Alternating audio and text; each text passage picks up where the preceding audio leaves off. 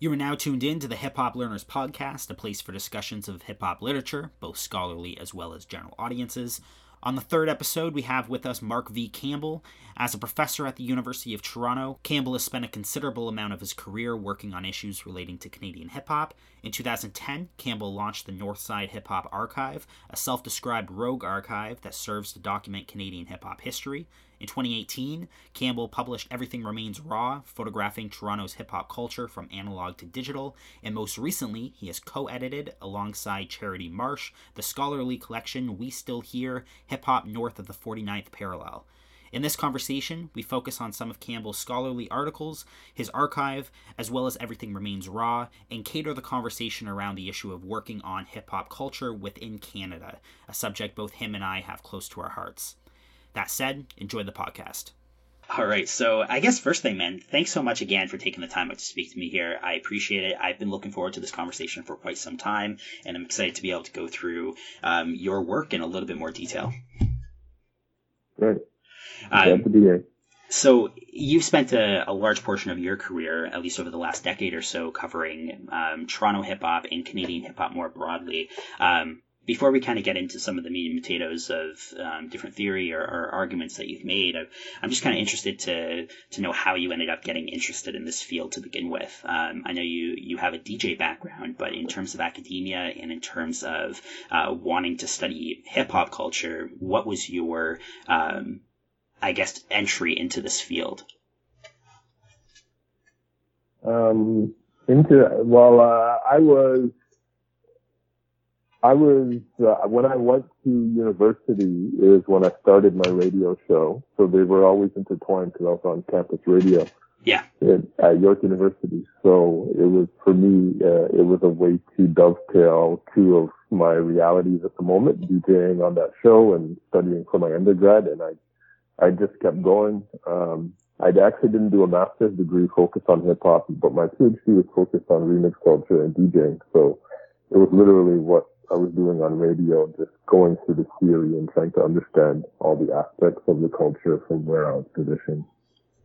What discipline were you kind of tackling it from? Was it sociology or? Yeah, my PhD in sociology. Gotcha. I'm interested just why sociology. It seems to be fairly common, but I'm doing my work in history, and when I guess throughout the course of this project, I've been contacted a few different times, and people try to persuade me to either go into the sociology route or the anthropology route or the ethnomusicology route. I'm just kind of interested why you ended up choosing sociology. It provided me, I think I wasn't, I had left the discipline of history, and I found it too narrow and not willing to be interdisciplinary. And in sociology, the department I was in was focused on social justice at the time. And so it was social equity. This was before the language of social justice. So it provided an interdisciplinary lens where you could actually, bring in diaspora studies, you could bring in cultural studies. There was a bunch of different ways that you weren't bound to producing a certain kind of analysis according to that discipline. Gotcha. You mentioned your PhD studies on kind of remix culture. When did you end up making that transition to I guess, studying Canadian hip hop more specifically?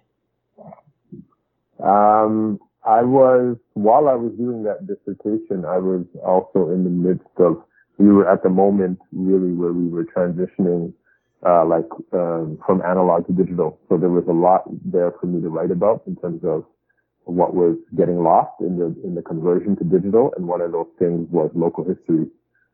So I started to pay more attention to what was happening in Toronto around this transition, where young people had no access to the last 3 or 4 years of information that wasn't on the internet.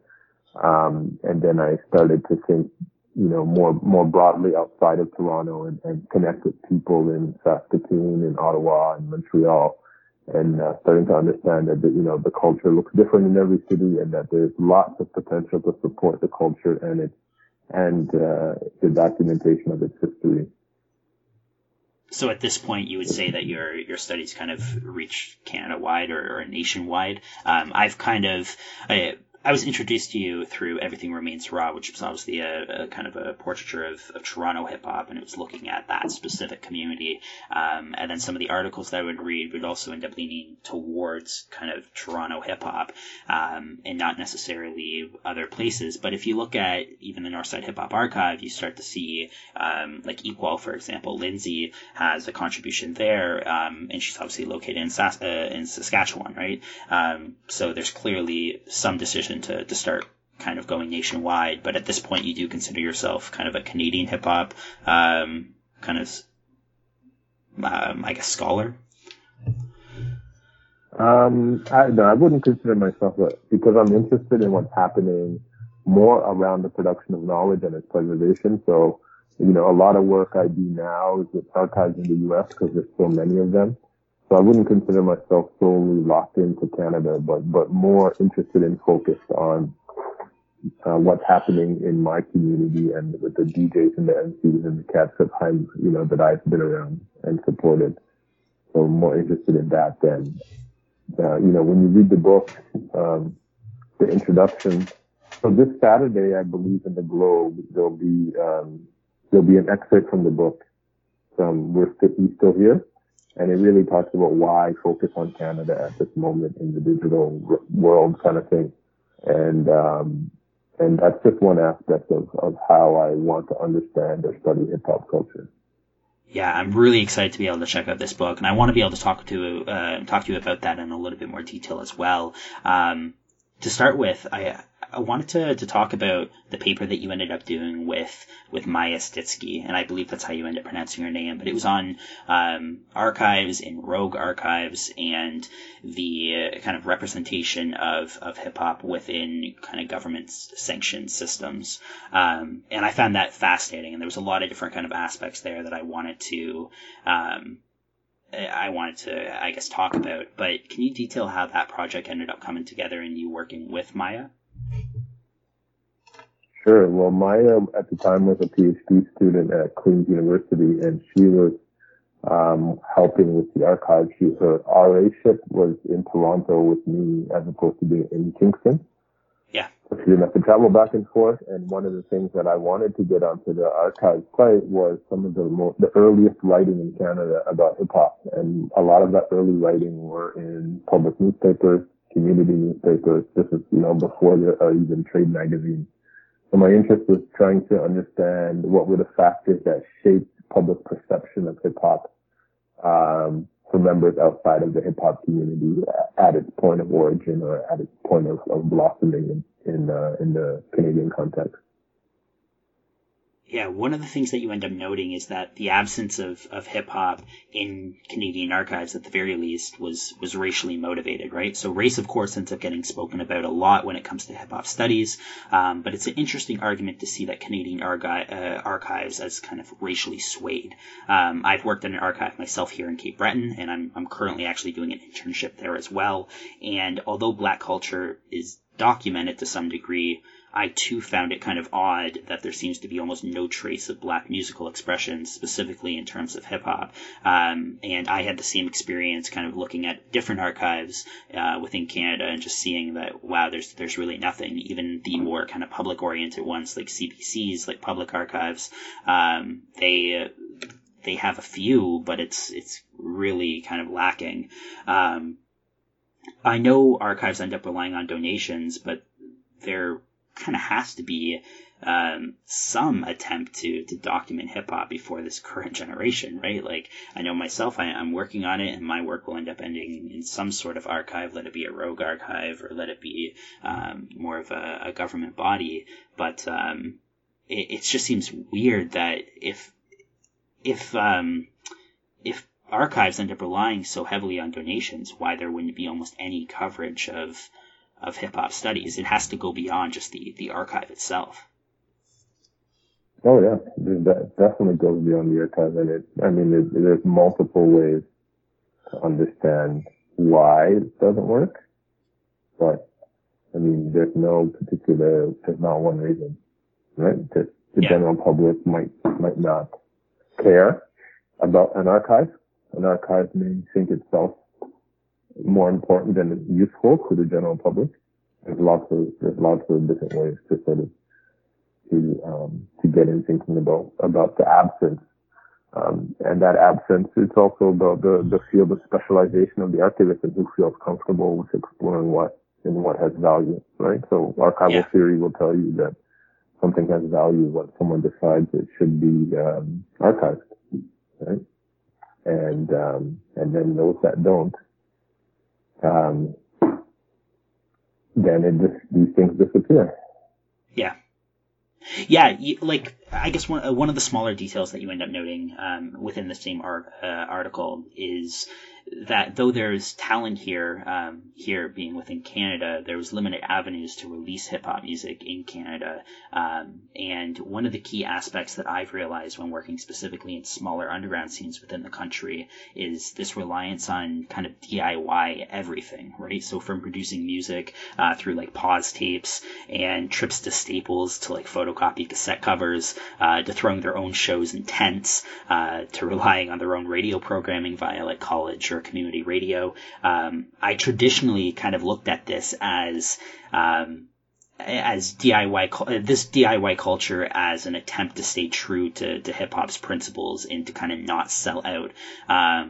But your work kind of seems to suggest that this was forced to a degree, that they simply didn't have more traditional avenues in order to put this material out or to promote it, or to network themselves. So they were forced to end up doing this in a DIY manner.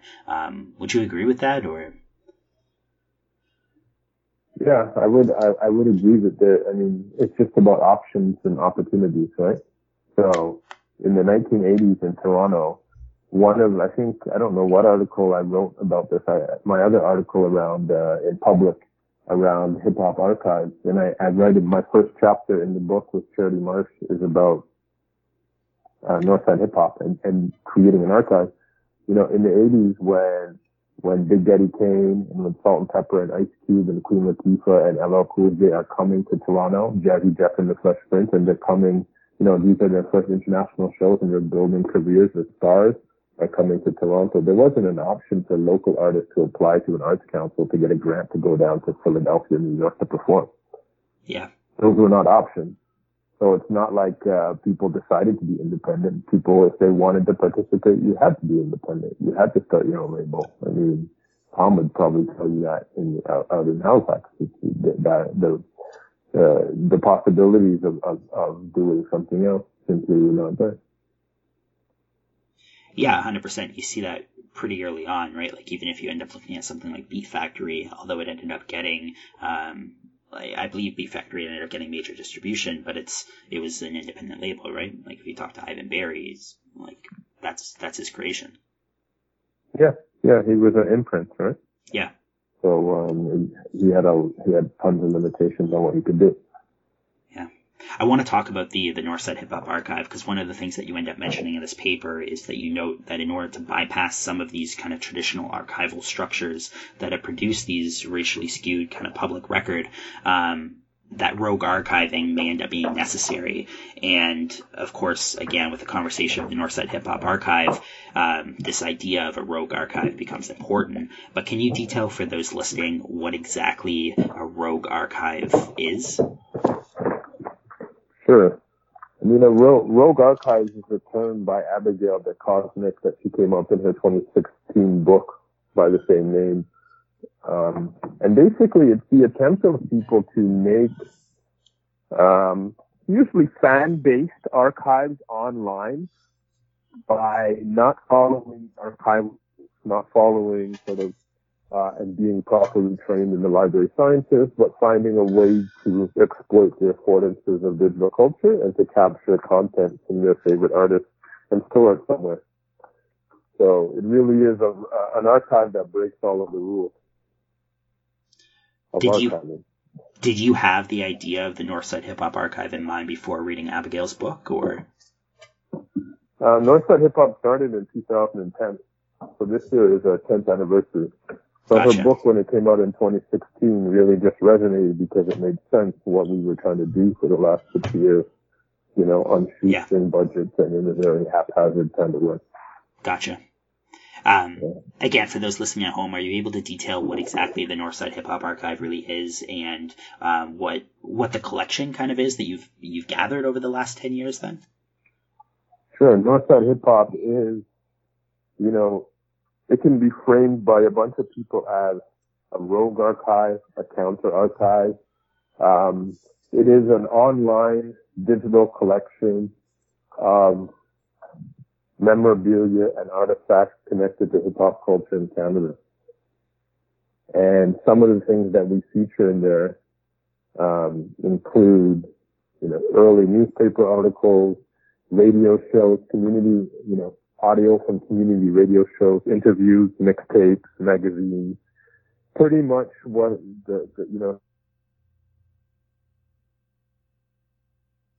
Hey, Mark, sorry you cut out there. Sorry about that. Yeah, not a problem. So the last thing that you were saying was, I guess, the type of sources and the type of material that's actually held at the Northside Hip Hop Archive. Yeah. So basically, it's rogue in the sense that there's a lot of rules that we're not interested in following. And the orientation is to work with individuals and their collection to understand what they find interesting, and then to support building, content and an online presence of that material. So that as opposed to other archives, working with, the big name artists that may have sold 1 million records. Yeah. But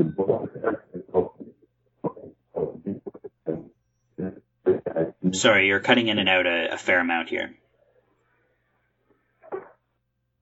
How's that? That's much better. Yep.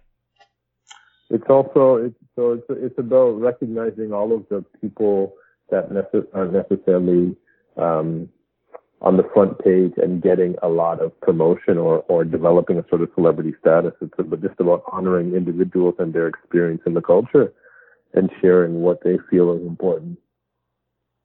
Yeah, that's something that I thought of a lot as well when I first started kind of researching Canadian hip hop. Is I would, as a hip hop head myself, and I consider myself a hip hop head before going into this project, I knew a few different artists within Canada. I knew your Swollen members. I knew a few members that came out of Toronto, and I knew your kind of legends, so your Maestro Fresh West or your Mishi Me or your Dream Warriors. But I knew maybe like Atom Bomb or Destroy or something like that, like kind of in those kind of ballparks. I knew some of the material that Thomas was putting out, but not very much. But I really had no idea just how extensive the scene was here. I didn't know of your Bird of Praise or your Specimens or any of these kind of local hip hop artists that really ended up creating these communities and these underground scenes. And there wasn't a spot to go to find that information. You had certain avenues, but as you expressed, in most cases, they were only interested in covering the people that sold 1 million records or the people that ended up crossing over into the south of the border. There wasn't a spot to really locate the really kind of obscure or underground communities. And I understand by even noting that it's obscure kind of comes with that territory, and it's going to be self-evident, but there was a whole culture that was missing from the record, and that felt very kind of dishonest and uneasy, and that's really what ended up making me feel passionate about at least documenting a lot of this stuff and going out and interviewing a lot of these people and trying to end up getting their stories, because since there isn't much in terms of either print media covering a lot of this stuff, and you do, as you note in the article as well, you do end up getting some, but it's mostly different performances and shows that are going on, but even that is still lacking. I wanted something that actually had the stories, and doing oral history seemed to be the only way that you could actually uncover a lot of that material. Yeah, I mean, that's what we did. We did that in 2017 when we went across the country, and we had to focus on oral histories because lots of folks don't document things, and it's easier to have a conversation and to provide, memory cues and that sort of thing to different communities across the country. So The reason why Northside Hip Hop is now 10 years old is because it's, you know, to quote some of the most recent academic research on archives, it's invested in being a slow archive, in building a collection and building it ethically and building it soundly through moving slowly and building through relationships, right? So most archives will boast that they have 16,000 photographs or 10,000 songs or something like that. And you know, Northside Hip Hop has hundreds of hip hop videos on there now, but it's more invested in cultivating relationships that are authentic and sincere, and working with individuals and groups to be active members in the archiving of their own history. Yeah, because it's community focused is also another really kind of interesting factor, like because people are able to submit material to the archive itself. I guess similar as a regular archive, but much more kind of publicly driven anyhow. That's interesting because one of my experiences as I started going through this is I realized pretty early on that there was usually one or two different individuals within any given community that kind of acted as their own kind of community archive, right? So when I dealt with Saskatoon, at first it was trying to figure out, okay, well, who the hell is in Saskatoon that's worth a damn and worth speaking to? And I really had no idea. And once I ended up speaking to a couple different people, so say Factor, or Factor Chandelier of Saskatoon, or Epic, these people all made it pretty quick, pretty like glaring that if I want to end up learning about the community, I have to end up speaking to DJ Chaps. And once I spoke to Chaps, I found out that he's kind of that gatekeeper of that community.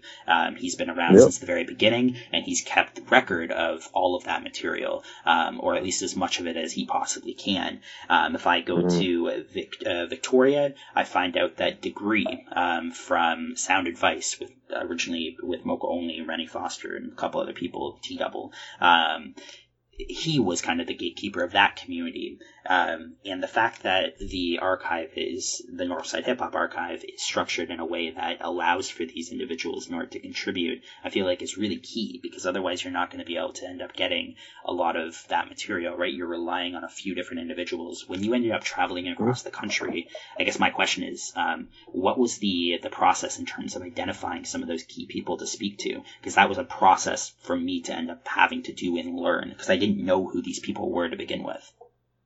Yeah, I mean, I knew people from their work. So when we went to Saskatoon, we linked up with Equal, and Chaps was there. He actually DJ'd for that night for us.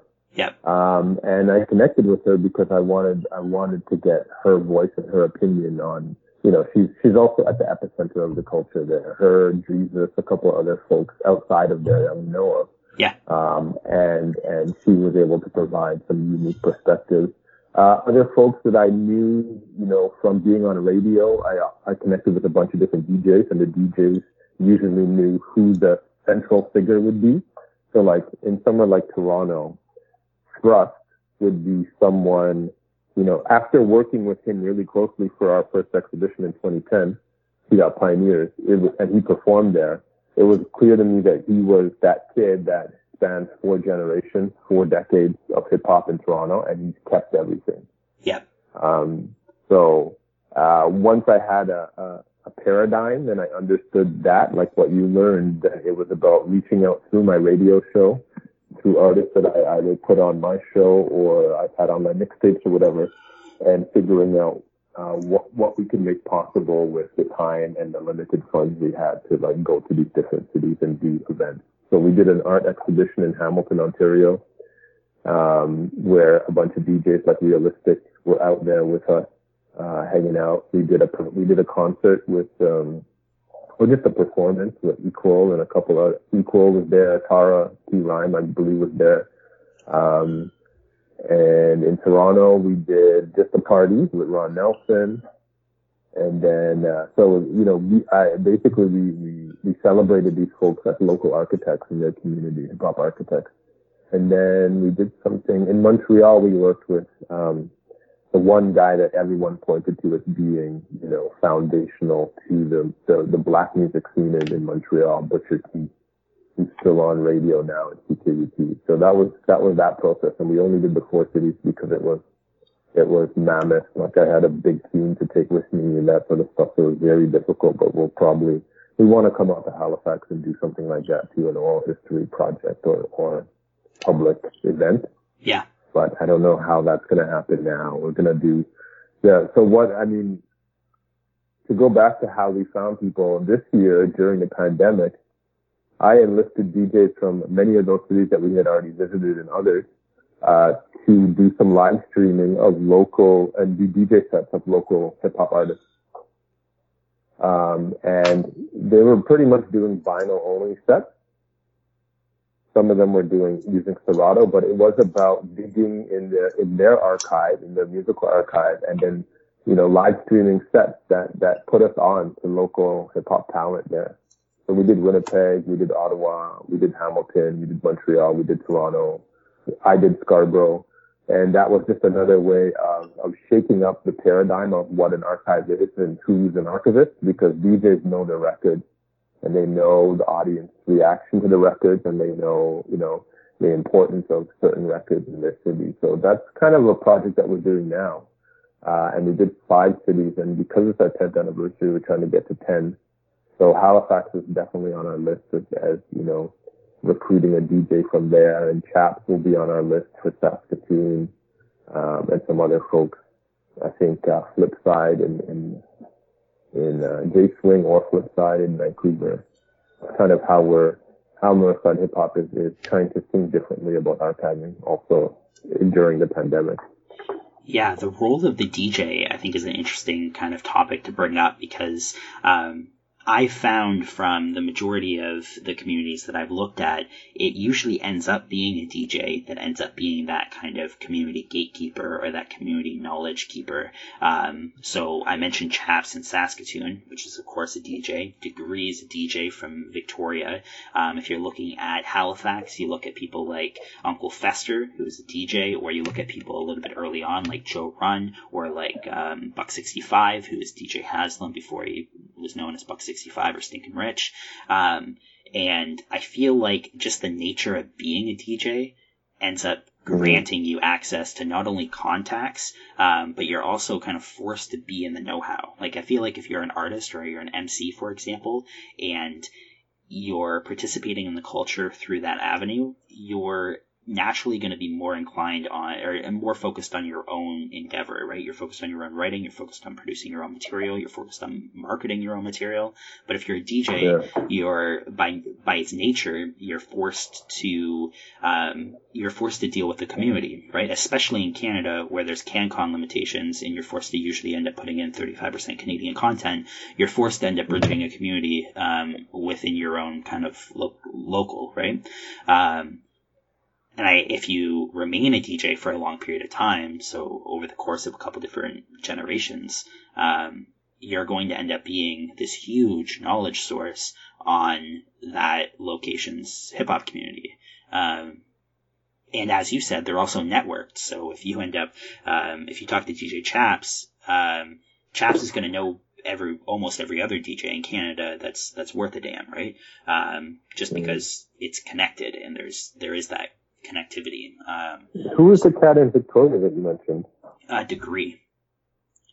So is Victoria because Victoria is a boat ride away from Vancouver, right? Correct. Yeah. It's its own island. Yeah, but if you are interested in knowing about Vancouver hip hop, Degree's still the person to speak to.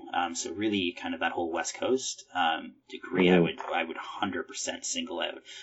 He was a member of Sound Advice early on, so that's the late '80s with Mocha Only. Mocha Only ended up joining a little bit later, but it was essentially Degree, T-Double, and Rennie Foster. Later he went by Rennie Foster, which is his government name, but at the time he went by Dubnut1, and they were Sound Advice, so then later incorporated Mocha Only, before Mocha Only ended up leaving to join Split Sphere with Prevail. But for that period of time, Degree was within the community from the late 80s onward, and then once Sound Advice ended up splitting up in the early 90s, he ended up being just kind of a regular DJ and would DJ house parties or events, but he would also end up promoting and throwing shows. So he was really actively involved in that community, and he kept almost everything. So in terms of flyers, in terms of any sort of recorded material, Degree has it all. He's definitely someone that you should be looking at. Yeah, I'll like after this, I'll ask you to link me with him. Yeah, 100%.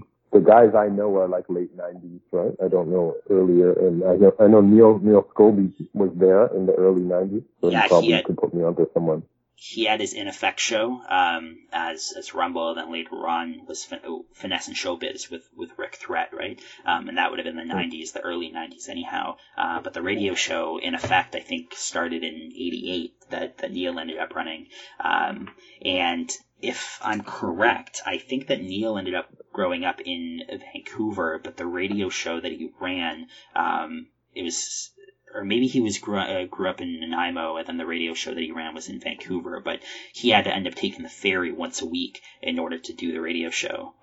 He'd like leave early from school, take the ferry, and then go do the radio show. And he did that every week when he was in high school still. So I think it might have been CITR, so I think it would have been he being living on the island and then traveling to Vancouver for the radio show. But yeah, he was actively involved as well. And I've spoken to Neil, and he knows a whole hell of a lot about that community. Nice. Yeah. But yeah, definitely speak to Degree. He went by Degree 1 as well, but most people just refer to him as Degree. But yeah, okay. I can get you in touch with him 100%. Cool. Thank you. I want to kind of bring it back to this conversation on archives, because this has been something that I've wrestled with myself as well. I want my findings to go towards a public archive, because I feel like there's kind of a longevity and a permanence attached to the idea of like a quote-unquote real archive, whereas these internet-based rogue archives, I feel like in a way are kind of like temporary pieces of fandom. But at the same time, I want my material to be kind of the most publicly accessible as possible. And one of the roadblocks I deal with all the time when dealing with actual state-sanctioned archives is they're a pain in the ass. You have to end up going in, requesting information, and if you're doing it via email, it takes forever. Sometimes there's a charge in order to be able to actually get them to go in and scan in any material. There's generally a charge associated with that. It's a pain in the ass, and it's not user-friendly. It's not publicly really accessible in most circumstances, especially people within the hip-hop community that this knowledge kind of pertains to. They're not knowledgeable about public archives in a lot of ways in order to be able to go in and seek this stuff out. When I started university, we have an archive with the University of the Beaton Institute, and when we were brought down to the Beaton, we'd have to take like a little course on how to even use the archive and search the archive, right? It's like it's hidden behind these roadblocks and these barriers in order to be able to actually access the information. And that's not something that I want. I feel like I have a responsibility to the community that I'm studying in order to make it the most publicly accessible way, kind of forum as possible. And I've wrestled with how to end up doing so. Let it be end up releasing a documentary paired with the book that kind of reaches to a broader audience, or even if the book itself and how the book should end up being structured, because I do want it to be for general audiences. But the other aspect of that is, where do I put all this information, this knowledge that I've gathered in terms of my actual raw interviews, my flyers that I've gathered, because I have at this point, digitally at least, but I have over 2,000 flyers, I would say. I have all this information and I want it to be publicly available, but I'm scared of the temperance of like an internet archive. I want something to be permanent. I guess, can you speak to that to some degree, or at least maybe provide a suggestion or kind of what your thoughts on storing the material in this manner is, specifically in terms of the permanence issue? Yeah, I mean, I've had to wrestle with this question, right? So there are some cats that will give me items to keep for them, and I'm a custodian of it, and I'm responsible for this one-of-a-kind. For example, I have like one-of-a-kind records, that would have been like early press releases, etc., that the artist has given to me to enter into Northside Hip Hop Archive. Yep. And Basically where I sit now, and one of the reasons why I'm studying archives in the United States, hip hop archives in the United States, is because I have lots of opportunities and to create a physical archive. But the strategy right now with Northside people have said to me, if something happens to you, everything on this archive disappears. So I've been building relationships with different libraries to house collections in different places in Toronto, and having that serve as a model where, I've spoken to the library in Halifax, and, they would be interested in building a collection, right? But I'm not the dude in Halifax, but I do have the paradigm of what the relationship could look like, because some of the traditional pieces of an archive, location, hours of operation, ability to access material, it's not useful for the public. It's not useful for performing artists. Yep. It's really only useful in a research context. And so Northside Hip Hop now is evolving into a digital platform that becomes that accompanies these different collections in different places, right? So I have a collection at the Toronto Public Library, building a collection at Ryerson University in Toronto, and building one out at my university in Scarborough, outside of Toronto, in the east end of Toronto. And the strategy really is like who will be the custodian of different collections, and how can Northside Hip Hop influence the very static ways that they archive, because the relationship is not. When I broker a relationship with an institution, it's about how we can mutually influence one another. So they might give me preservation tips, and the collection that I provide to them, I might set up an event that allows the public to work with the collection or explore the collection. So I think that going forward, the solution has to be one in which, Northside Hip Hop provides a digital extension of different collections so that one can browse the collection or access parts of it. And, maybe you can't access everything, right? But people know where it's stored, and they know that the University of Toronto isn't disappearing anywhere, or the Toronto Public Library is not disappearing anywhere with these items. So that's really what the strategy is right now, and we've had lots of success in finding different homes for different things. And, for the people that don't want to work with an institution, lots of cats in the hip-hop community, then Northside becomes a place where we can work together on helping create a collection for them, or provide them with infrastructure so that they can digitize themselves and they can figure out how to get it up on their own blog if they're so interested, right? Yeah, I haven't dealt with the Toronto Library, any specific archive, but that you mentioned. But is there any kind of pushback that you end up getting from these institutions for housing data there that you're also making publicly available elsewhere? Like, is there any sort of proprietary kind of notion that they wish to kind of keep to themselves? Is that something that comes up? Not at all. As long as we have the permission, it all comes down to the permission of the rights holder of whatever it is. If that person could be determined, then, they say, oh yeah, sure, we want Mark to have X amount on the website, and we want the whole collection to be stored in the physical library, right? So once it's online, once it's digitized, it's just about rights and how those get organized.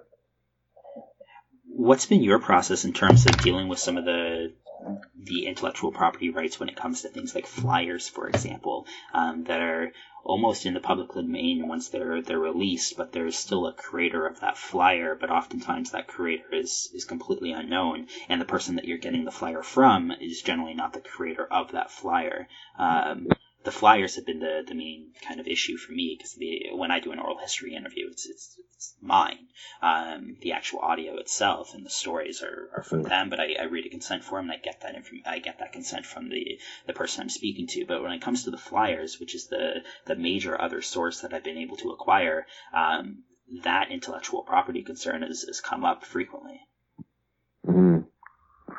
Well, I mean, part of the way that a rogue archive works is, there are some things that have historical value that should remain in the public domain, and as long as, you can develop a Creative Commons licensing with the graphic designer, the graphic designer usually knows, as long as nobody is trying to profit off of their graphic design work or their imagery or likeness, that it's in the public domain for a public good. So the way that we're moving with those things is encouraging people to consider a Creative Commons license if they are indeed willing to share their creation, or if you can find these people. And then there's a bunch of scenarios where designers they don't care, or B, they know that they used an image on their photo, on their flyer, without the permission of that person, right? Especially like Nightcode flyers and that sort of stuff will have like a random woman on their flyer kind of thing. Like cut and paste type that stuff. If their work becomes, hyper circulated or super well known, that they open themselves up to a liability of not having that image cleared. Gotcha. So it's murky, but copyright is, especially in remix culture, copyright doesn't really serve the general public well in terms of circulating information, because these flyers aren't being printed on sweatshirts to be sold, and they don't have an accrued collector value in any kind of real sense, like maybe in the US they do. But the public education aspect of it is our main focus. So when we have to negotiate for copyright and these sorts of things, I encourage people to think about Creative Commons copyright. Gotcha. Yeah, it's a good note. On this note of, I guess, accessibility and trying to get information across to the public, one of the projects that you were involved with and produced was the book Everything Remains Raw. And for those listening at home that haven't checked it out, this is a book that was published a few years ago. It's called Everything Remains Raw, Photographing Toronto's Hip-Hop Culture from Analog to Digital. And essentially it's a photo collection of Toronto's hip-hop history paired with editorials and write-ups regarding the photography as well as the history as a whole. And again, kind of as someone that's writing this book on Canadian hip-hop and has wrestled with this idea of accessibility, I find it interesting that you ended up creating this photo collection as your kind of way of dealing with this information, because obviously there's plenty of other avenues that you could have ended up taking. You could have just wrote a more traditional style book. You could have just had like an oral history style book with just quotes of interviews, but you ended up specifically choosing this, even outside of like a documentary, for example. I'm curious if you can detail some of the process with Everything Remains Raw, but also your choice in order to go with this format. Yeah, I mean, it was, I had, up until that point, I had been doing exhibitions for 8 years in Toronto. And that was designed as an exhibition catalog for the Contact Photography Festival that was happening at a gallery that asked me to put together a show. So we wanted to work with, knowing that there are lots of behind-the-scenes people, lots of photographers that, are smart in terms of keeping, archivally storing their analog photos. I wanted to create an accessible coffee table book that could span a couple generations. It would be easy to get into, like access the images and understand a little bit about the culture from multiple perspectives of multiple generations. So we decided to go that way because the gallery was willing to support the publication of the book, and the artists I was working with are, many of them, except for the graffiti artists, we had 3 graffiti artists involved. Many of those photographers were very under the radar, super unknown in terms of what they did for the culture, and it was a way of celebrating their contribution to the culture. One of the photos in the collection in the book is a photograph of one of the exhibits that you ended up holding, and it features basically a wall of different fanzines that were created, and I assume the fanzines were Toronto-based fanzines, let it be Peace Magazine or Pound, etc. That's been a huge kind of challenge for myself in order to be able to acquire a lot of these fanzines, because I found that the fanzines really end up being the one of the main kind of primary sources that you're able to get from that era, right? As we've talked about, the print media is lacking. the archival records are lacking, to say the least, and these fanzines end up being great kind of primary sources with interviews, with content, with just with radio flyers and stuff like that as well, addressing when different programs are going to be on. But they're extremely hard to come by, at least from my own experience. I've been able to find a few, and I've been able to request some to be scanned in, but from the looks of this here, your exhibit featured plenty, like dozens and dozens of these. I was just kind of curious how you ended up getting a lot of these fanzines and how difficult of a process that was. I was there. I mean, that was, so when we did our 2017 Oral History Project, it was called I Was There. And it really, for the folks that, when all those magazines came out, I'm probably a little bit older than you, that was our internet. So the only way you could know really about the culture if you weren't there, or even if you were there, like album reviews were printed there, yeah. Album releases were printed there, artist interviews were printed there, and I wrote for one of them. So most of that is my collection, and then I reached out to some of the other publishers to put on display some of the missing covers that I didn't have. And it was really about demonstrating that there is a history, and that history is hard to find and incomplete, and it's an open book if you can collect all the elements to it. Now, you know Elements magazine? I do, out of Vancouver. I own 3 of the issues, I believe. There's only, I believe, 7 or 8 total. Well, UBC has digitized all of them and put them on their library website. That was just recent, right? I believe somebody linked that to me. That was a couple of years ago. Okay, I could be wrong. I do know of what you're referring to, and I was just linked that maybe 3 or 4 months ago, during the pandemic anyways. And yeah, it's beautiful. But yeah, the Elements magazine is a great one. The Boobnish was Thomas Quinlan's fanzine. That was one of the first ones that I ended up getting digitized scans of, and that was based out of Toronto, and it covered hip-hop and punk and a few different kind of counterculture What was it movements. Called? The Boobnish magazine. Okay.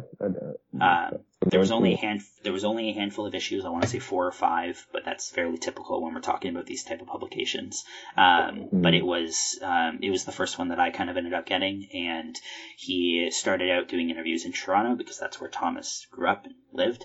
And eventually he ended up going up to Halifax on a trip in order to interview some of the people out in Halifax, and that's kind of how he ended up starting Hand Solo Records and Basements of Badman, and getting a lot of, I guess, the Halifax scene a little bit more recognition. Originally started with, I believe, an interview with Hip Club Groove or Show Run for the Boognish. I have those scans. I would need to get Thomas's permission, but I'm pretty sure I can send those over to you if you're interested. And then Fritz the Cat, out of London, Ontario, ended up having the In Divine Style magazine, or In Search of Divine Styler magazine. And that was another fanzine that lasted maybe a dozen or so issues.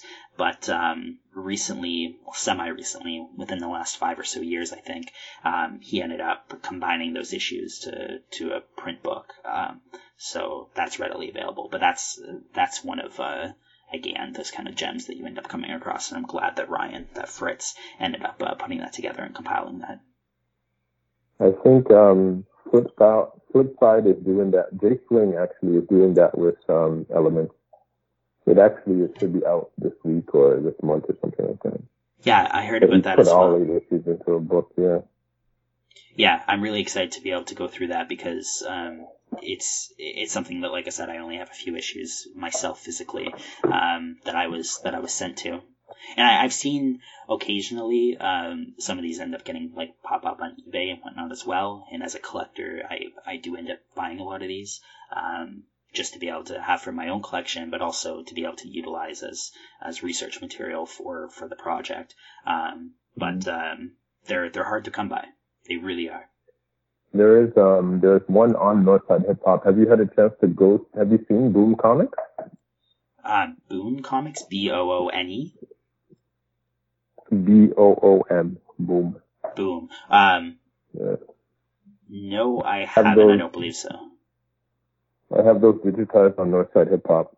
Okay. And I may have seen them then because I have went through the archive, your archive, but I don't recall it off memory. How long ago did you go to the archive?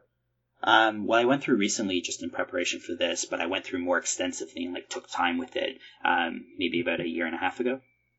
Okay. So there's lots of new stuff on there now. But anyhow, it was a comic book actually.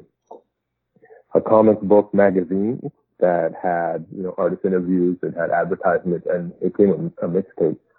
And I have a couple, I think one of them is on the wall actually at that gallery where the mixtape is still in the bag and it's sealed.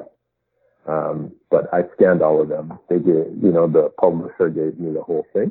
Yeah. Every copy. And, so it's up on Issue, and we linked it to the site. So you can also go through there because Director X? No, I don't. I don't think so. He's a videographer, that kind of took over for Hype Williams and started doing kind of, all of the major hip hop videos by Busta Rhymes and Cardinal and Sean Paul. He did all of it. Anyhow, he's a major figure in the music video world. Like he literally took over for Hype Williams after Hype Williams kind of did the Timberland and Whiskey kind of stuff. Yeah. Anyhow, he got his start in Boom Comics, and a lot of his early comics and comic book characters are written into that magazine. But it's like 1,000% hip hop. That's fascinating. Yeah, the only kind of Canadian style hip hop comic book that I've been able to acquire, or even really been able to see, is the Dream Warriors comic that they ended up putting out for their Subliminal Stimulation release, and that's fascinating. I love to be able to go through that every once in a while and just read that. But no, I'm not familiar with Boom Comics. Yeah, you can check it out on the website.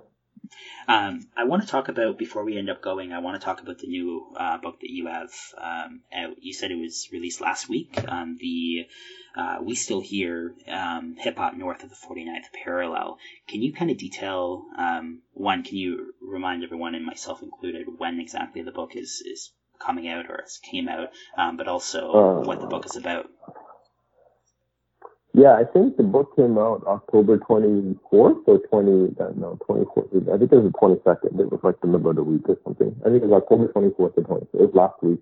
Gotcha. The book is a collection of academic essays that chart a course across Canada, looking at different themes and aspects of different themes, including the indigenous elements of hip hop on Turtle Island, looking at issues around language and gender in a place like Montreal, race, language, and gender in Montreal, looking at the Pew Pew movement in Montreal, the beat production.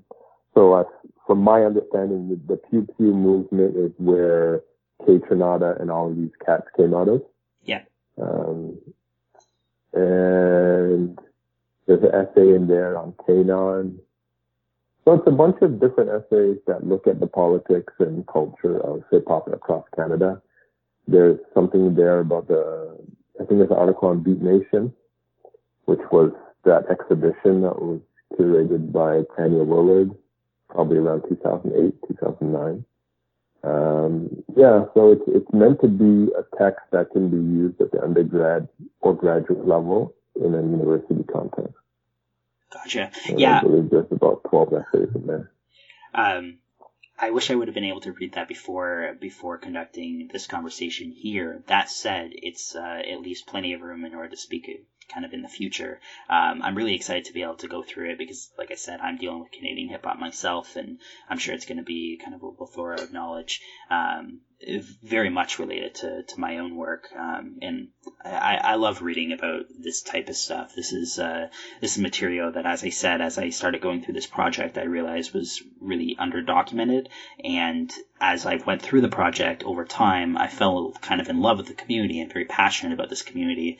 And I'm very encouraging of other people doing Canadian hip hop research and documenting this in any kind of form or fashion. I know there's a few kind of independent documentaries that are being published and people going back and re-releasing old material, let it being Chopped Herring Records or Dust and Dope Recordings or these kind of labels that are entrust it to kind of re-release old vinyl and cassette demos and material that just wasn't put out before. So there's kind of this resurgence in order to go through and treat the history as something respectable, and I'm all for that, and I love that. So to be able to see you guys end up putting this collection together that kind of honors the Canadian hip hop in general, I think is fascinating. I think is great, and I'm really excited to be able to go through it. Yeah, I mean, let me know if you want to chat about it afterwards, because I could connect you with any of the other authors that, there's a bunch of other people involved that may write or have written something that interests you in that book. And when you get a chance, you should check out, I haven't actually got this onto the archival site yet. I got to transfer it over from Instagram, but we were doing a live from the crate Instagram live sessions that I mentioned to you earlier about. So if you want to hear some of the like choice cut underground vinyl selections from Ottawa in 94, 95 or Montreal, 94, 95, 98, I have DJs that have done live sets on Northside Hip Hop's Instagram page. That's amazing. So and then we actually did show interviews with them afterwards. So like a 20-minute kind of oral history around how they got into DJing, what were some of the influential records in their city, all that sort of stuff. So it's another angle for you to kind of think about DJs as archivists in a certain kind of way. That's amazing. Yeah, definitely something I'm interested in, and I would love to be able to take you up on that offer to speak to you again, or speak to some of the other people that contributed to the collection. I will end up letting you go. We're past our hour mark as of now, but again, I can't thank you enough for taking the time out to speak to me here today, and I'd love to kind of continue this conversation at another date. Yeah, we should stay in touch, and I'll probably hit you up about DJ Degree and start out there and get him involved and see him and Chad will do something to represent their city. All right? Okay. You have yourself a wonderful day, Mark. All right. Take care, Alex.